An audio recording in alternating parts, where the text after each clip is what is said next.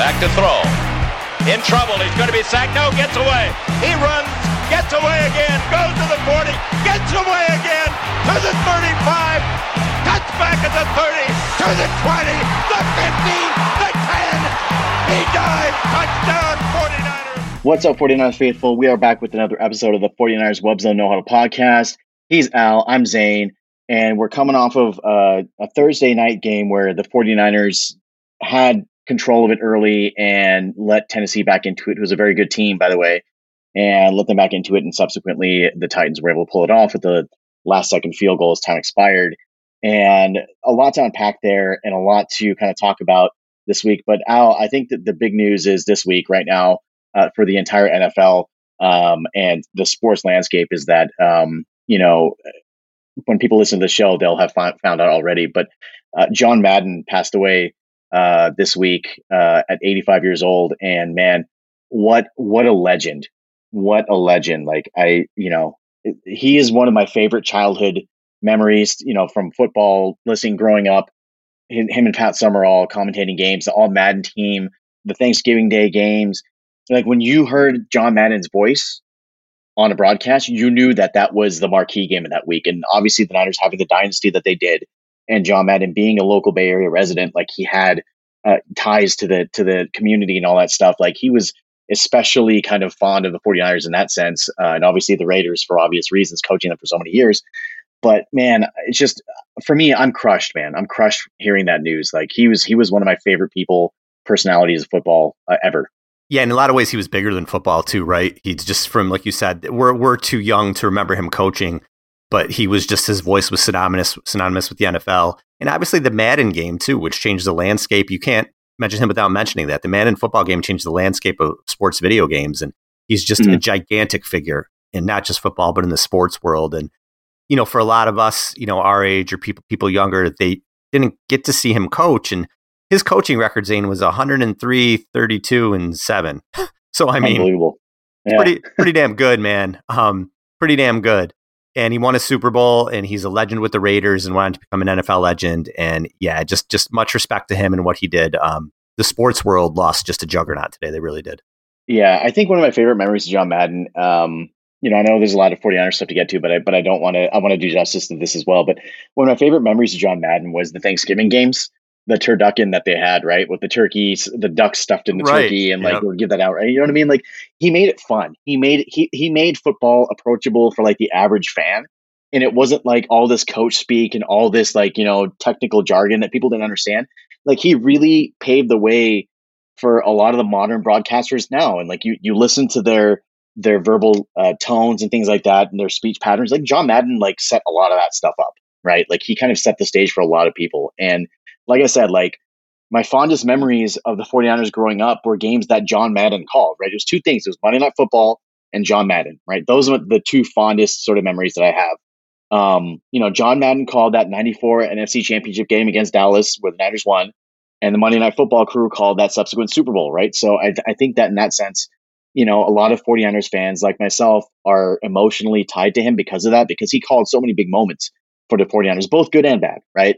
The catch too by T.O., right? Like John Madden was on, him and Pat Summerall were on the call for that game, right? And I will never forget, just the shock that he had in his voice when that happened. And it's one of those things where they are larger than life personalities, right? And like for me, like I live just a few miles from where John Madden lived, right? And spent his time in the Bay Area, right? Like I lived like 10 minutes away from where he used to reside, and he's a big part of that community, and he owns a hotel in downtown Pleasanton here in the Bay Area that people like to go to and things like that. Like it was just, one of those things where it was, the connection runs deeper than football for a lot of people, right? Like we heard about all the stories of how he thought when he got inducted to the Hall of Fame, how he thought the busts would talk to each other when the lights are off and stuff, and just super fun stuff. And he made it fun. And again, like you said, like for me, like I worked on his game at EA, right? Like I worked on that game. So for me personally, obviously, like I had a vested interest in Madden and the franchise and stuff. But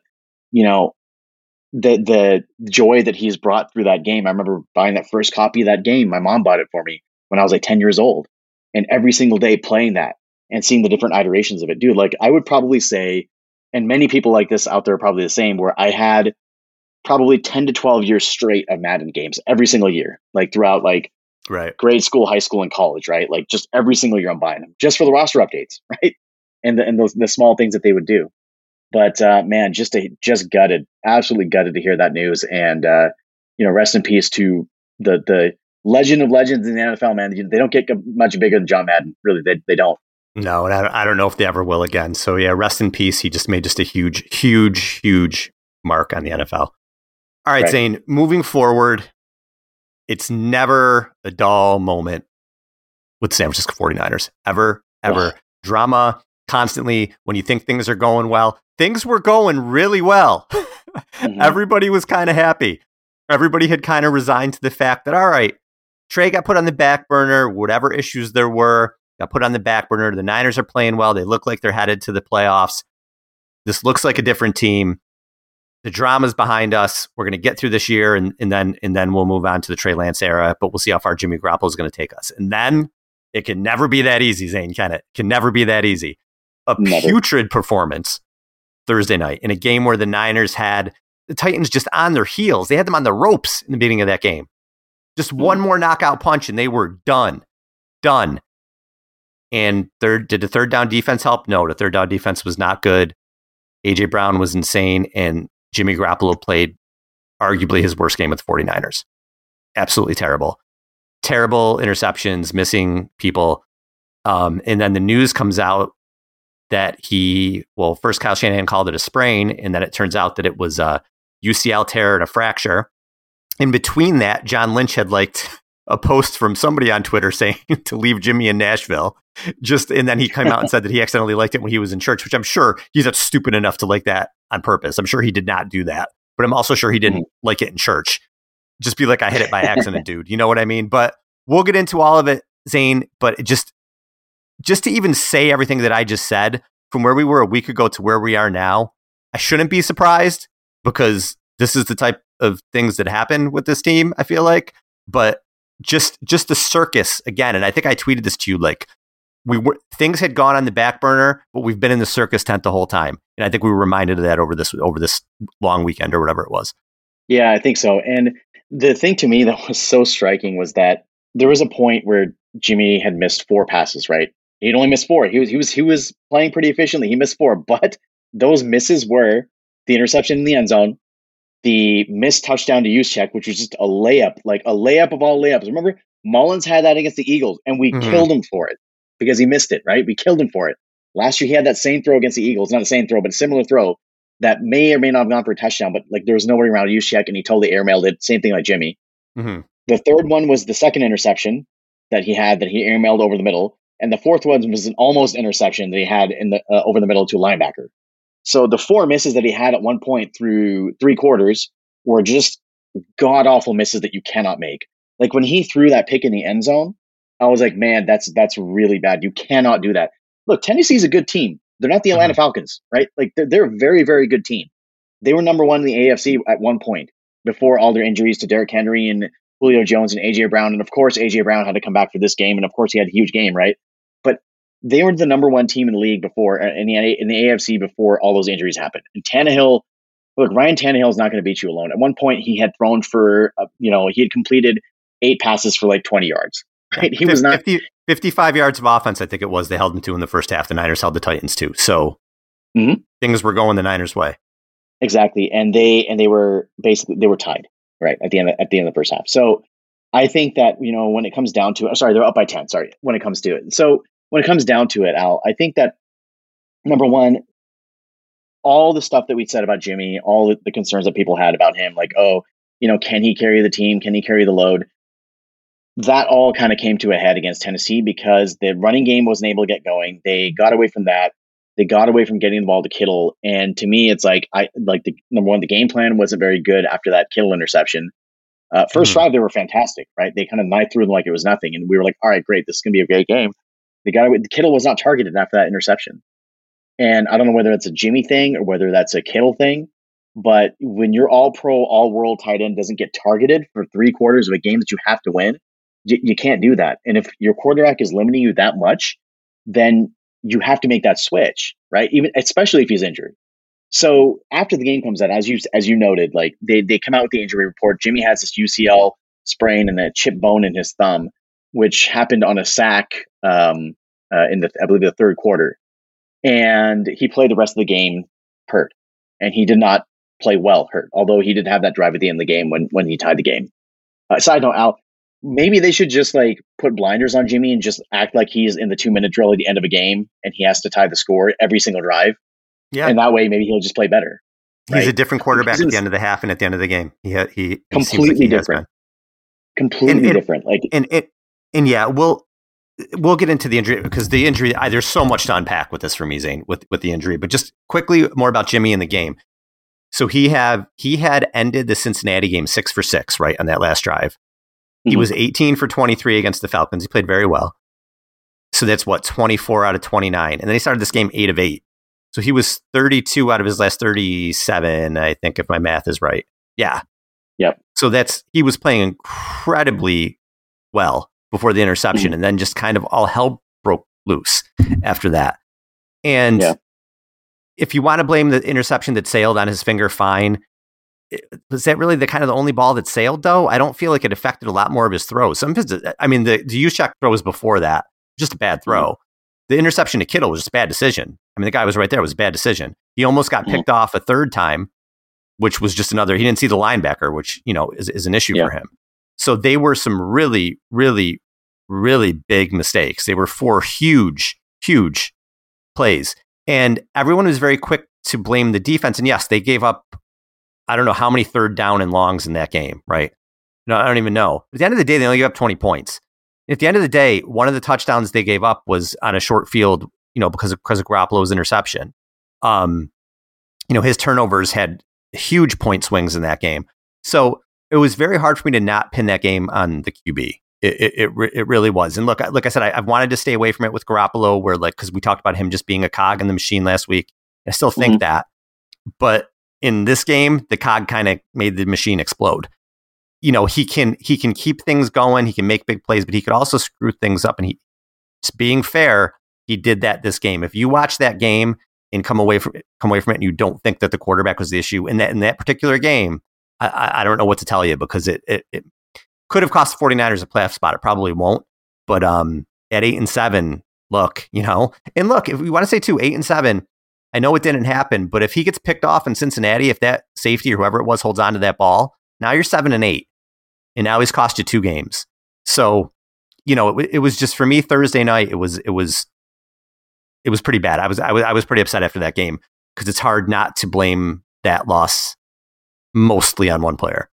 Well, I mean, Al, we could say that if not for the defense not being able to stop Aaron Rodgers, they would be in much better position as well earlier, right? So I think that doing that, playing that game it's a slippery slope, because there's so many inflection points in the season that could tip a team one way or the other.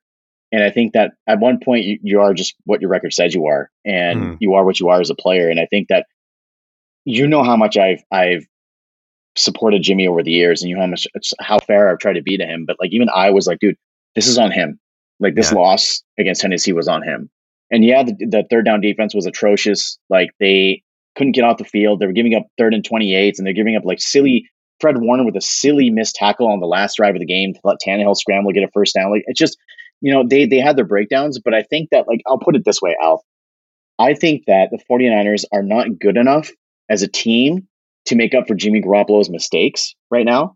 And I think that Jimmy Garoppolo is not a good enough quarterback to make up for the team's mistakes when the team makes mistakes. Right. I think there's a reciprocal thing going on here, right?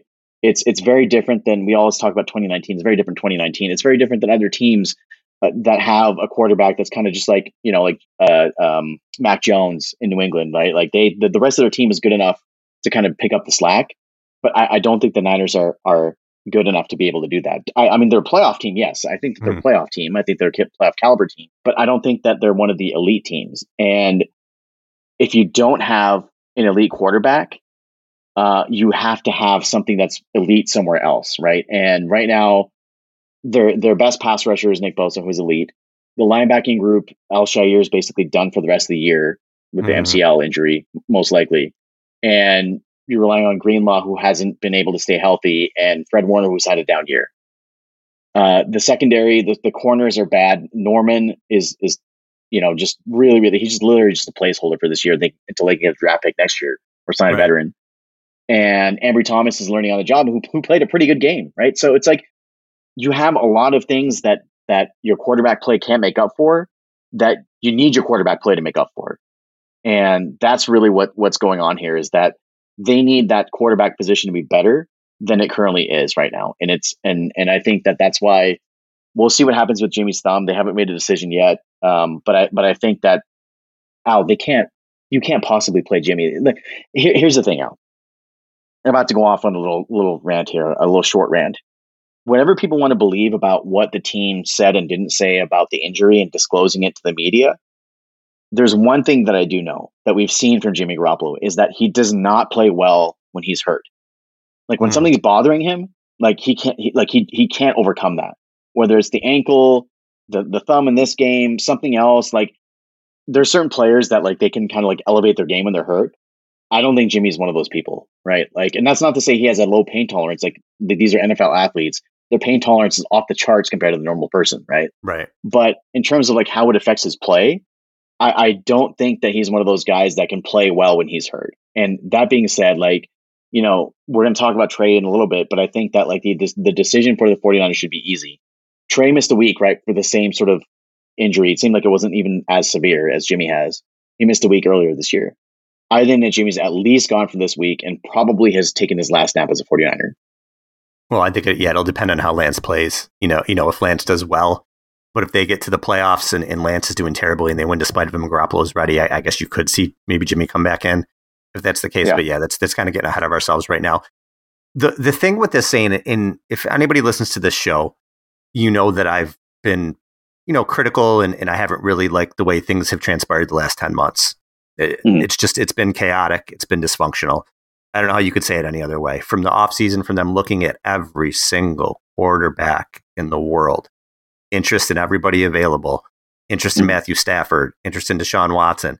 Then none of those vets come through, and then you make the trade, a huge trade. It's not like they sat at 12 and took Mac Jones, or they traded up a couple. They made a huge trade to move up to number 3 to get a quarterback to replace their current quarterback, right?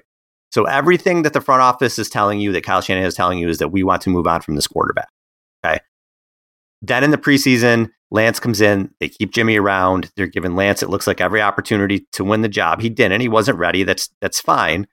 And then Shanahan's on Sean McVay's podcast talking about how much he wanted Matthew Stafford. They just every possible thing to. I mean, if I'm Jimmy, I'm 2 big middle fingers. I mean, you could talk about being professional. Be as professional as you want to and still play for your teammates, and his teammates love him and all that stuff. But come on, when people are doing that, don't tell me that doesn't grate at somebody. So the first half of the season, things are obviously not right. And then Kyle puts Trey on the back burner and things get better, right? But it just can't stay non-dysfunctional. So you look at these 4 days or whatever it was. Jimmy plays like crap. Apparently he hurt his thumb. Okay. He was not on the injury report. They mentioned nothing about it after the game. Not saying he's not hurt. I'm not doing, I tweeted jokingly, and I know some people have done conspiracy theories with this, him with the water bottle after the game on Thursday, picking up the water bottle and opening the water bottle with his thumb. His thumb didn't look bruised. Whatever. I don't know what's going on in the guy's thumb, and I don't think he's making it up. I'm sure there's some kind of injury there. But then Shanahan, the way that it all transpires, Shanahan has a press conference and he's like, oh, it's a sprain. And then I think somebody asked him, is it broken? He was like, no, it's not broken. And then you have Adam Schefter come out an hour later saying, I'm hearing that Garoppolo's thumb is much more than a sprain. And then an hour after that, it says he's tore the UCL and broke his thumb. Where is the disconnect there? Obviously, Kyle said that, and then someone leaked it to the media that Kyle was wrong and Jimmy was more hurt than that. And if you want to argue that someone in the 49ers told the media, if you want to argue that Jimmy's people told the media, whatever you want to argue, someone leaked that to the media. No, Kyle just said it was a sprain. It is not a sprain. He's way more hurt than that, and that this was the reason he wasn't playing well type thing. So again, just that discrepancy. I don't trust anything Kyle Shanahan says anyway when it comes to injuries. But just why do you come out and say that? Either you're lying or you don't know how serious it is. Those are one of two things. And then again, everything looks bad, Zane. You get right back with the conspiracy theories. You get right back with the dysfunction. And look, I don't think, even if Jimmy was a little banged up and they knew about it on Thursday, Kyle might have been reluctant to pull him because if he does, it's a circus. It's immediately a circus. And it's a circus because Kyle Shanahan made it a circus. That's why it's a circus. So it's fine. If you're running him back, fine. But you have to understand that you're going to deal with the circus this year, and they have. And now it's a circus again. It was a circus with that stupid tweet. I know Lynch did it on accident, but when you've put yourself in this situation, something like that becomes huge, right? And it's a joke for everybody. And again, you don't think Jimmy knows about that, right? Yeah. Like that doesn't sit. I don't care who you are. That's not going to sit well with you. So now we have Jimmy, and they're saying, "Oh, we'll see if he's ready on Wednesday." He's not playing this week. Give me a break. He's not playing. We had Russell Wilson out. How long? He's still affected by that injury. Wilson, I think. So they admitted that Lance, when he had his start, his finger still wasn't right from when he hit it on the helmet or whatever happened in the preseason. So don't tell me he's going to play this week because he's not. So now here's what we have. We have Trey Lance starting this week, and if Trey Lance plays even moderately well and they win, you've seen the last Jimmy Garoppolo. And I mean, Jimmy's only going to have 2 or 3 more games to play with this team anyway. But again, like I said, there's a chance if Lance kind of stumbles his way to a couple of wins and they need Jimmy for the playoffs, I guess you could see that if Lance is not good. But odds are you've seen the last of Jimmy Garoppolo. But again, the way that this happened, it just seems so dysfunctional to me and just so comical and like a circus. And I don't understand why it consistently has to be this way with this team. Yeah. And you and I have kind of beef that goes beyond what we're talking about here and how the franchise operates and stuff like that. I think that right. we get exposed to a little bit more than people know. And it's it fits the narrative that you and I have about the team. That's all I'll say.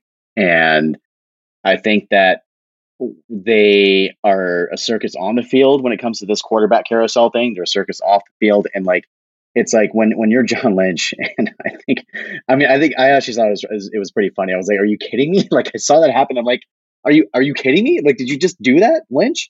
Right. And they're just such silly mistakes. It's like these are mistakes you don't see you don't see other teams' front offices. You don't see Seattle's front office doing this. You don't see the Rams front office doing this or Cardinals front office doing this. It's a great point. What other front offices do things like this that we just sweep it under the rug? Teams don't do this. They don't do this. Can you imagine if Pete Carroll's for all the criticism? It's funny because living in Seattle and the Pacific Northwest for 10 plus years, I have a lot of friends up there, right? Who are either Seahawks fans from back in the day or recently converted Seahawks fans because they live in Vancouver and they need a team to bandwagon off of. So they all talk about how Pete Carroll's so terrible and how he should retire and this and that. I'm like, bro, this guy is one of the elite coaches in the NFL. Yeah, he makes this personnel decisions and stuff like that, but guys want to play for him. And crap like this that you just saw John Lynch do, that stuff doesn't happen over there. That stuff doesn't fly over there, right? So, yeah, I mean, it was silly. It was stupid. They didn't need to do it. Now they're doing a bunch of firefighting and doubling down on this, oh, Jimmy's our guy thing. But now, your offseason can start possibly in a month. Most likely, maybe in a month, unless they make a miraculous Super Bowl run. And you're essentially back where you were last year, where you're like, okay, Jimmy's kind of a lame duck. Do we want him? Do we not want him? And Trey's hopefully ready to take the reins. But Al, I think that the thing that we have to do is keep perspective here.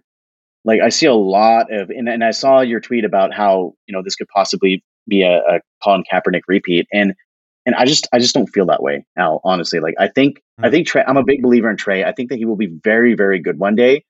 But I think he's going to take his lumps. And this is why. Colin Kaepernick started 51 games in college. 51 games over 4 years. And he came in here and he sat the bench for a full year. Although he did play spot duty in a couple of games where he was basically running the run out the clock offense at the end of the game. He had a touchdown against the Jets, I believe, in his rookie year. And that was a blowout win in New York. But he, for the most part, sat for the first year of his career. And he sat for half of the second year as well. And they had one of the best defenses the 49ers have ever had, period, on their team. They were a defensive football team. We know that at that point, with multiple possible Hall of Famers and definitely 49ers Hall of Famers on that team. And on top of that, you had a Hall of Fame running back in Frank Gore, right, on the offensive side. Oh, they were on top of that. Sure, yeah. Yeah, they're a much better team. On top of that, you had Jim Harbaugh, whose offense was much, much less complicated than what Kyle's is. And it was a much more quarterback friendly offense. And Harbaugh has had more patience with his quarterbacks than Kyle does, very frankly, because Harbaugh played the position, right? So he knows. So I think that, like, I would love for that to be the case, right? But I just don't think it's going to happen. Just from an experience standpoint, Al, like it's not the same scenario for me. Like Colin Kaepernick walked into a team that was two Kyle Williams fumbles away from being in the Super Bowl, and a lot of people were saying that very likely would have beaten that Patriots team in the Super Bowl that year. So I think that in that sense, the comparisons, I don't necessarily buy it, but I hope that you're correct in that. So we'll see how he does. And I think that, we all have to keep a lot of perspective when we think about this, because Trey's only started 17 college games, right? 21-year-old kid. And you're throwing him into a playoff sort of atmosphere where he's going to start at home for the first time. There's a lot of pressure on him. And I'm seeing a lot of people like, oh yeah, like he's going to do this and that. Like, I mean, look, he is a rookie. You cannot expect him to come out and light the world on fire. Look at what all the other rookies have done this year. And I know that everybody else's performance is an indication of what Trey will do, but look at everybody else. Trevor Lawrence has not been good. Zach Wilson has not been good. Justin Fields has not been good. Mac Jones has been a game manager. So, and Trey in his one start, he was okay, but I think he was put in a lot of positions that were not favorable to his development. Like there's a lot of first and 20, second and 25, third and 20, like a lot of those sort of scenarios where the team was taking a lot of penalties or sacks or both. And that's not conducive to a young guy succeeding. Plus you had Kittle out, and Debo was basically, the only threat because Ayuk was still trying to find his way. So I think that a lot of stuff was in motion then.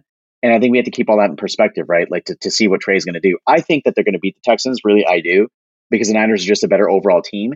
And I think that Kyle, knowing that he's going to have Trey probably for the end of the season, till the end of this season and going forward, you know how he said that he didn't tailor that game plan for Trey against Arizona? I think that that's going to change. I think the game plan going forward is going to be Trey's game plan. And if Jimmy plays, yeah, they'll go back to that old game plan.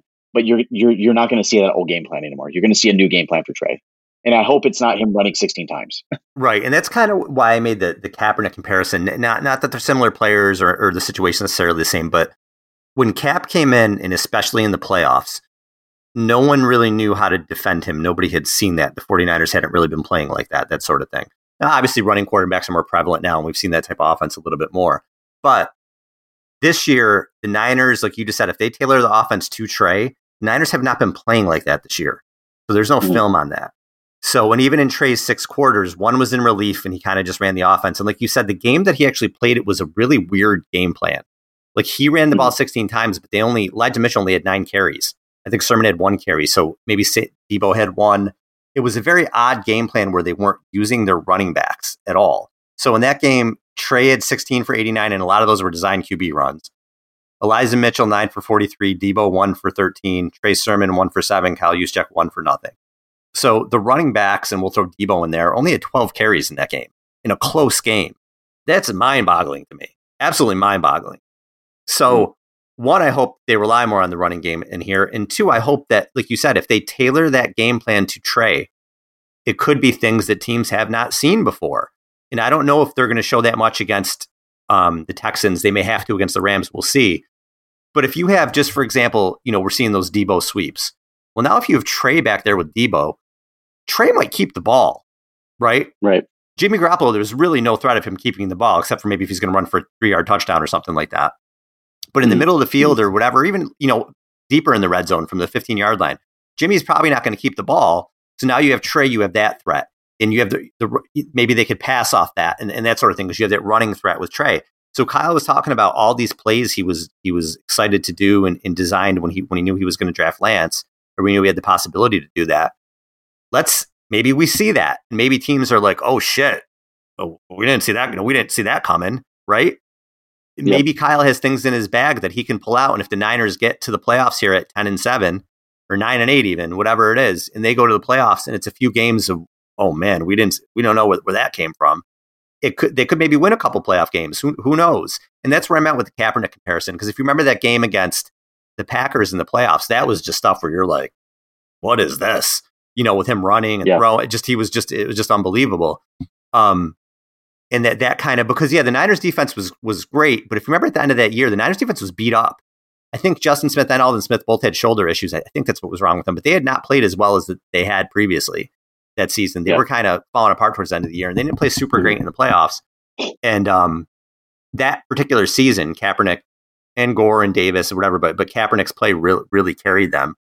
So that's what I'm hoping to see, is just a different approach from Shanahan, and maybe a little bit from the league where, we haven't seen that before. And that's a little different. And obviously Trey has to hold up his end of the bargain. Also want to say this, and I know there's going to be a lot of people, everybody wanted to play Lance and he didn't do well.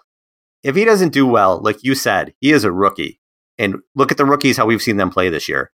There's going to have to be patience with this, and there's going to have to be patience into it with next season too. That's one of the reasons I was hopeful. Again, like I said earlier in the season, if he was ready, he was going to play. If he wasn't ready, he wasn't going to play. That's how they set up the season. He wasn't ready. I was hopeful he was going to be ready. I would have liked to have seen him get some packages here and there and things like that a little bit more than he did. But he's a rookie. He might not be. He's going to take some lumps, man. He is. And you know what? Yeah. Next year, he's going to take lumps too. So I don't think he's going to come in next year and be Patrick Mahomes in year 2 and be nasty. There's going to be lumps. I really do think that's going to happen. So, look, whatever we see in the next 2 games or 3 games or 4 or whatever it is, know that patience is the key right now. And just because we wanted to see this guy on the field doesn't mean people think he's going to come in and set the world on fire. At least I hope not. Wanted to see him on the field, but know that there are going to be lumps. Yeah, and I think that everybody who's kind of predicting, like, one of the biggest narratives and just one of the most ridiculous things I heard all year long, basically since Trey was drafted, is that, Trey can do whatever Jimmy does. Well, you don't know that because you've never seen him play. Like, you don't know what he can and can't do because you don't know his limitations and his strengths because you haven't seen enough of them, right? College is completely different than the NFL. They'll take concepts that he was good at in college and kind of sew that into the game plan, but the game plan will not be the same thing, right? Like, you're playing against different athletes, different speed, different strength, different talent level, different everything, right? So people are trying to extrapolate different things from what they've seen on film for Trey and things like that. And it's just impossible to do that. Like, I hate that. I hate playing that game out because you don't know what he can and can't do. And I think that anybody who's expecting him to do this or that, like, you really don't know what he can and can't do. And when it comes to how he's going to perform and things like that, like, yeah, he's going to take his lumps. Like, he's going to struggle at times, and that's okay. As fans, I can see people getting impatient, but the thing is that, like, you have to be patient with development like this, right? Like, he's the least experienced quarterback of the entire class by a wide margin. Actually, well, Mac Jones had the same amount of starts, but he played in a different system in Alabama, right? So, and Mac Jones has a specific role that he plays in New England, and he fits that role, like, very well. And they don't ask him to perform beyond that role, right? So I think that Mac Jones is kind of like the outlier in this discussion because of what they ask him to do. But the other guys, like, they're basically heaping the game plan on those other guys, and they can't handle it because they're too young. So I think that we also have to kind of pare back our own expectations of what Trey will do and kind of focus on the long view here, because it's not about just this season. And I tweeted out that earlier this week that the 49ers are in a good situation because next year, when Trey inevitably takes the reins, they're dropping him into a team that's pretty much a playoff contending team. And people will say, oh, well, they have 20 free agents, this and that. Yes, I realize that. But the thing is that they will bring some of those guys back, and they will upgrade on those positions for some of those other guys that are free agents, right? And I think that when it comes down to it, the core is still there. And you talked about keeping that core in, like, this championship window, or this, I guess, contending window with this core, Al. We talked about it a couple of weeks ago. That matters the most, right? And the core is going to be there for several years together. And Trey is part of that because he's on his rookie deal, and it's going to allow them to add tertiary pieces to this puzzle that can kind of hopefully put them over the top. So that whole thing, we had whenever we see Trey play, and he will make mistakes. Every quarterback makes mistakes. We have to keep this in mind that, dude, he's growing, and this is part of the learning process. And I really hope, Al, there's one thing that I hope from Kyle here. I hope that Kyle, number one, doesn't use Trey in the same way that he did the last time, as like a glorified running back, number one. And number two, I hope that Kyle is patient with the lumps. Because one thing that happened with Jimmy Garoppolo here was that when Jimmy started going off script, Kyle didn't like that. He didn't like that. He wanted Jimmy to stay on script. And this happened in the offseason between 2017 and 2018. And there was a distinct difference with how Jimmy played. And there's always been a difference with how he's played. Kyle's one of those guys going off script. We know this, right? He's notoriously meticulous about how he wants his quarterbacks to throw, where to go with the ball, and when it should be delivered. We know this, right? Like that's how he operates his offense.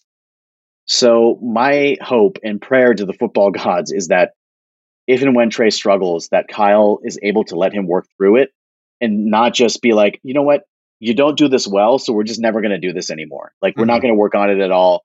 We're just going to take this part out, right? Like you are reciting the alphabet and you can't get LMNOP correctly, so we're just going to take that part out of the alphabet instead of working with you to try to improve it. I hope he doesn't do that because that's pretty much what he did with Jimmy, right? And for better or for worse, that's what happened.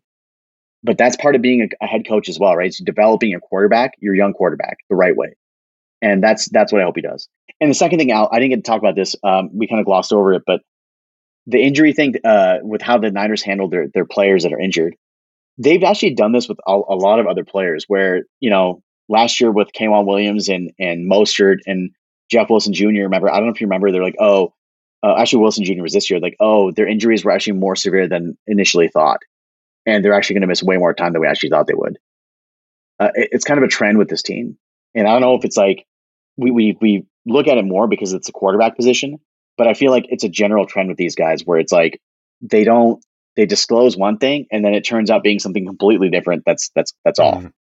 And with the Jimmy thing, I just think that personally, I just think that's probably Jimmy not even disclosing that he's hurt and not even telling anybody that he's hurt. Because this multiple times has happened with him, right? Where later on, way down the line, we found out that he was hurt.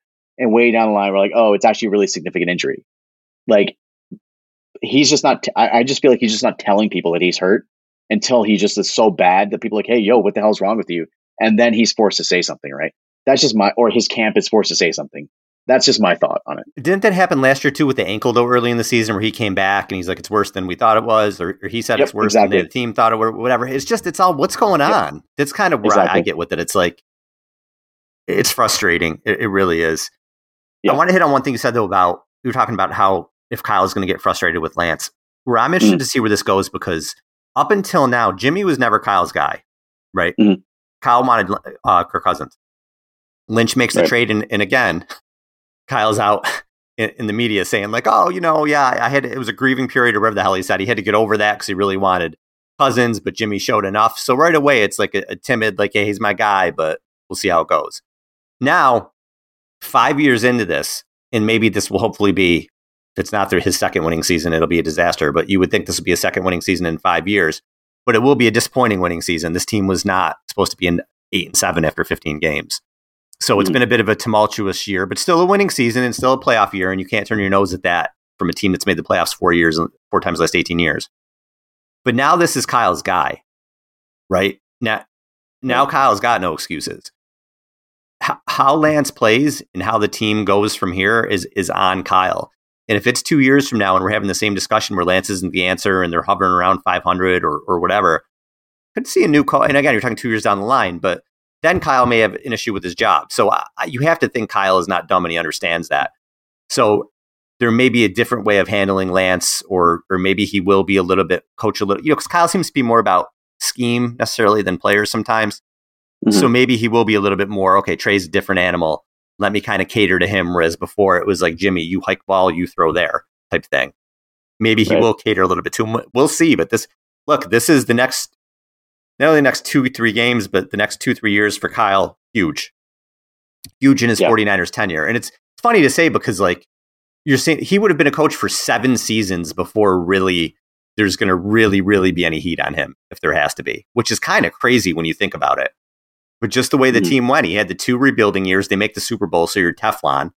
Then they had a lot of injuries, and you're still Teflon. And then this year was kind of a cluster with everything that went on, and there has been some more scrutiny. But now we'll see. Now is time to put up and start winning games. I kept talking about this window. They need to start making the playoffs, and I think they're going to do that. So whether they do it at 9-8 or 10-7, I don't care. I'm not going to, whatever. You made the playoffs. Good. Now build on that. That's kind of where I am. I don't expect them to win the Super Bowl this year.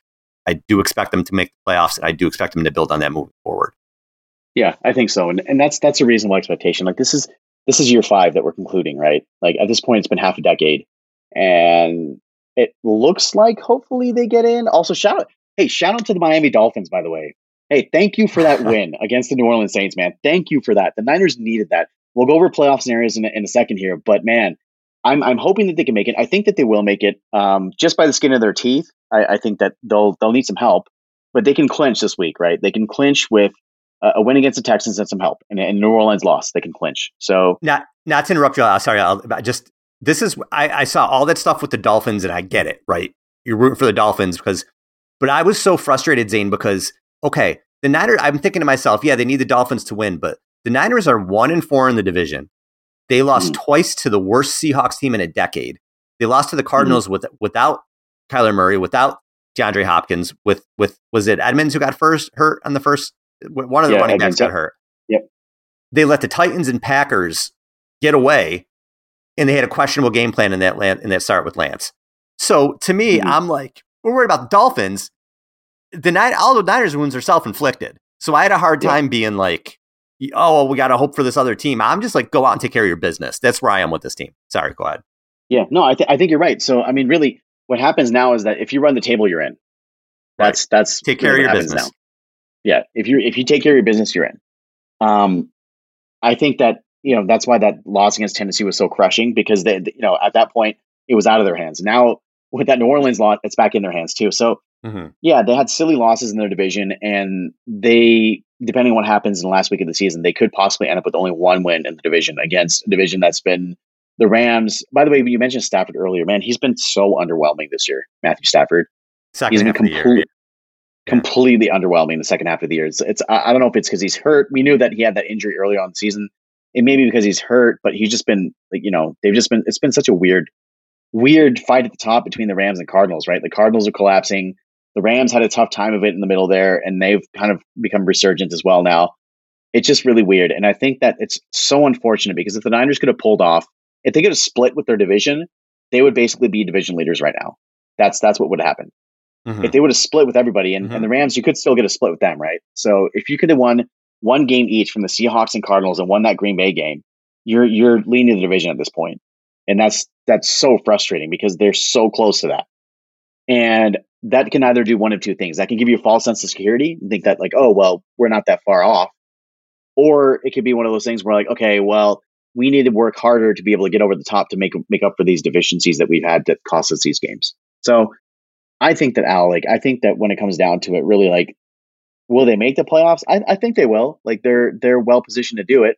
Will they make noise in the playoffs? Probably not. But I think that it's a lot of valuable experience for Kyle, who, again, as we mentioned, has only one playoff year in the 4 years of experience that he's had here. And I think it bodes well for the next season as well, because you look at free agents and you hopefully have 20 plus million of Jimmy coming off the books. The cap goes up by another 20 million, and you've got a new free agent pool that's going to be looking to cash in on the post-COVID sort of cap spike. And you could possibly get some star power here that's looking for, like a quick playoff run, or a team that's much similar to like how Richard Sherman came in here, right? And he looked at a team that was kind of up and coming. So we'll see what happens, Al. But I think that, these playoff scenarios are it's kind of fun, right? It's stressful, but it's kind of fun to think about, isn't it? It's not fun for me at all. I'm so over. Like, I remember when I was a little kid, I think it was it 1991 they didn't make the playoffs, or 1992? Yeah. The year they 91, went 10 they were 10 and 6. 10 and 6, right? I remember as a little kid, like, I was so upset because one of their losses was like a Hail Mary against the Falcons or something, where the Billy Joe Tolliver. I remember that. It was Billy Joe Tolliver in Atlanta. Yep.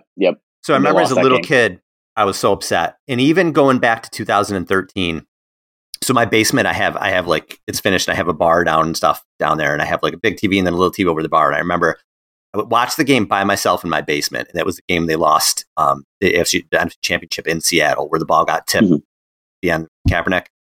And I remember I was drinking Founders Scotch Ale, Dirty Bastards. I still remember what I was drinking. And I remember the ball got tipped and got intercepted. And I remember I was like so crushed. I remember just leaning against the wall and just like falling down like on my shoulder, like slowly, right? And not to mention the 2011 and the Super Bowl, just crushing, right? I remember sitting in a bar in 2011 with my friends, like, don't cry, right? Zane, I am dead inside right now. I do not feel anything. I don't enjoy it. This is to the point where I'm at. I'm tired of the bullshit. Win. That's where I am with it. Win. For sure. Not, you know what? I'm still gonna go on with my life. Win. Get it done. That's where I am. I don't get upset anymore. I don't get angry anymore. I am so matter of fact, and I'm so sick of the BS. It's just win. I'm done. That's where I am. So maybe, I thought they were back in those 2000 years, the 2011, 2012, 2013 years. Mm-hmm. And then everything went to hell again. And maybe I'm just dead inside. I'm either to the point, what does Yoda say? Do or do not. There is no try, whatever it is. That's where I'm at right now. Get it done. Start winning games. Start making the playoffs, because I'm not going to shed a tear or be upset anymore. It's on you guys. That's where I am with it. And I'll always be a fan of the team, just like any team or whatever. But I'm to the point where like, it's not going to make or break me anymore. I'm so literally just dead inside that it's get it done, win games. And if you don't, you know what? I've seen this movie too many times to get upset. That's where I am at with it right now. Well, that's our show for tonight. And thanks for listening. I don't care anymore, man. I don't care. There is no... Listen, and I always say, like, a lot of fans here are from, the Bay Area. I'm sure that listen to us. And you're a Cali guy. Dude, I'm a New Yorker. Like, I'm a New York guy, right? So, like, you know how we are with our teams. I mean, my God, Yankees fans booed Mariano Rivera, for Christ's sake. I mean, I would never do that. I would never in a million years boo Mariano Rivera. The guy's you don't get better than that. But, like, there's just so different on the East Coast how we look at this stuff. And sometimes I'll interact with people and I'll think, it's different here. It just is. There's just that, like, level of, like, I don't know. We're just always angry, I guess. I don't know. Right? You're never satisfied, always angry. Just how we roll. It's funny. I went to New York City for the first time in October. The week of that, it was actually the week of Trey's start. So I missed it live. So I had to go back and watch it. But the day of that game, I believe I was out for like a birthday dinner or lunch or something like that. And I went to New York for the first time, and it was awesome. We were staying in Times Square because we wanted to stay where all the hoopla is and everything, and be close to everything because we had our daughter with us and walkable and blah blah blah. Right. So, anyways, my sister surprised us, and she came down from Toronto and it surprised me for my birthday and stuff. So she was hanging out with us too, and we were talking about like New York and like why people are so angry there, and like we're like, why is everybody so angry here all the time and aggressive? And she was like, dude, if you lived 6 months in the cold and snow and crappy weather, and you paid more than people paid in California to live in New York, and you had traffic like this all the time, you would be pissed off too. And I'm like, yeah, that makes sense. That makes total sense. And it's self-preservation too. When most people you meet are assholes, you kind of got to be an asshole. Right? Yeah, exactly. Right. Survival of the fittest. Everybody's an asshole. I'm just kidding. But New York City is fantastic. By the way, I love New York City. It was a really, really good time. We would definitely go back for sure. Amazing time that I had in New York City. Food was amazing.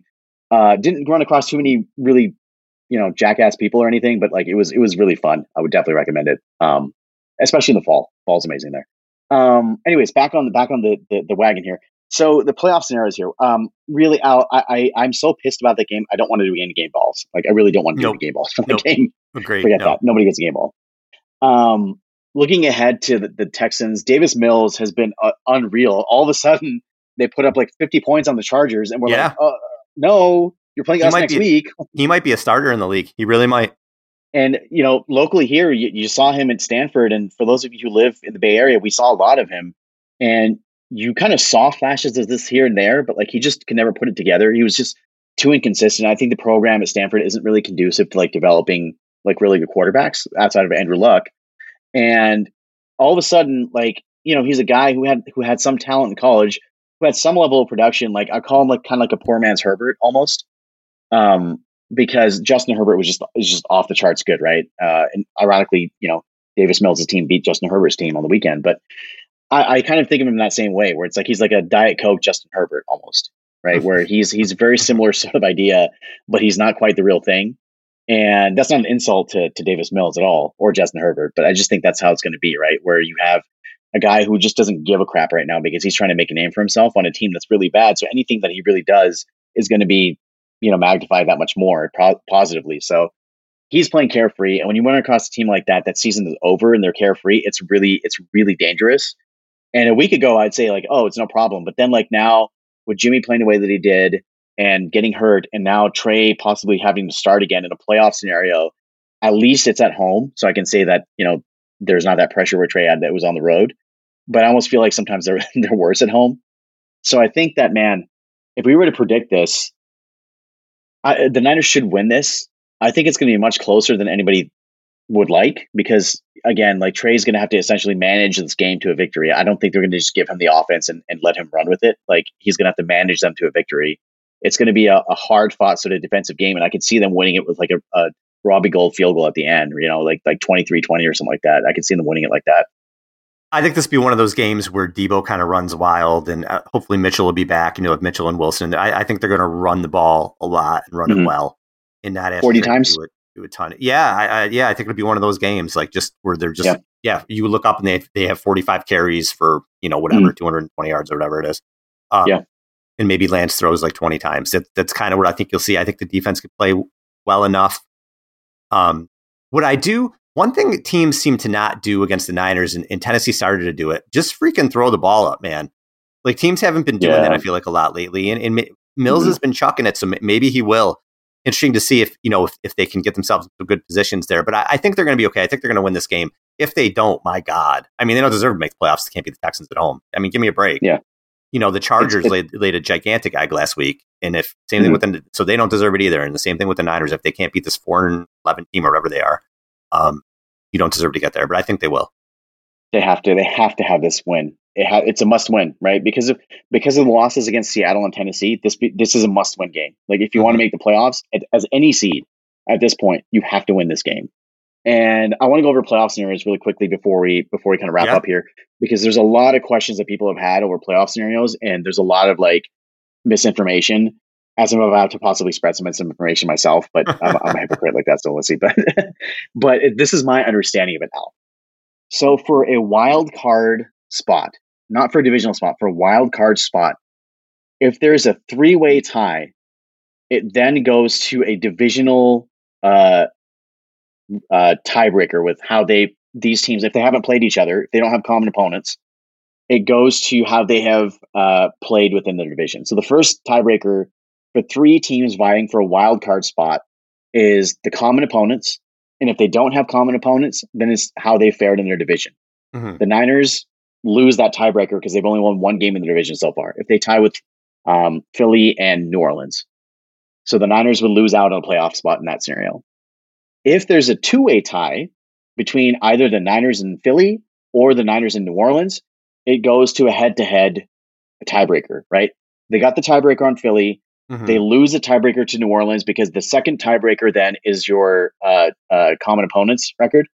And the Niners, I believe, lose that to New Orleans. And then the next tiebreaker after that is division, which the Niners lose to New Orleans as well. So in that sense, if it's a 2-way tie and the Niners are tied with one of those 2 teams, they're looking at no worse than the 7th seed if they can beat the Texans at that point. So assuming that one of New Orleans or Philadelphia loses 1 or 2 games. So New Orleans really has to lose once.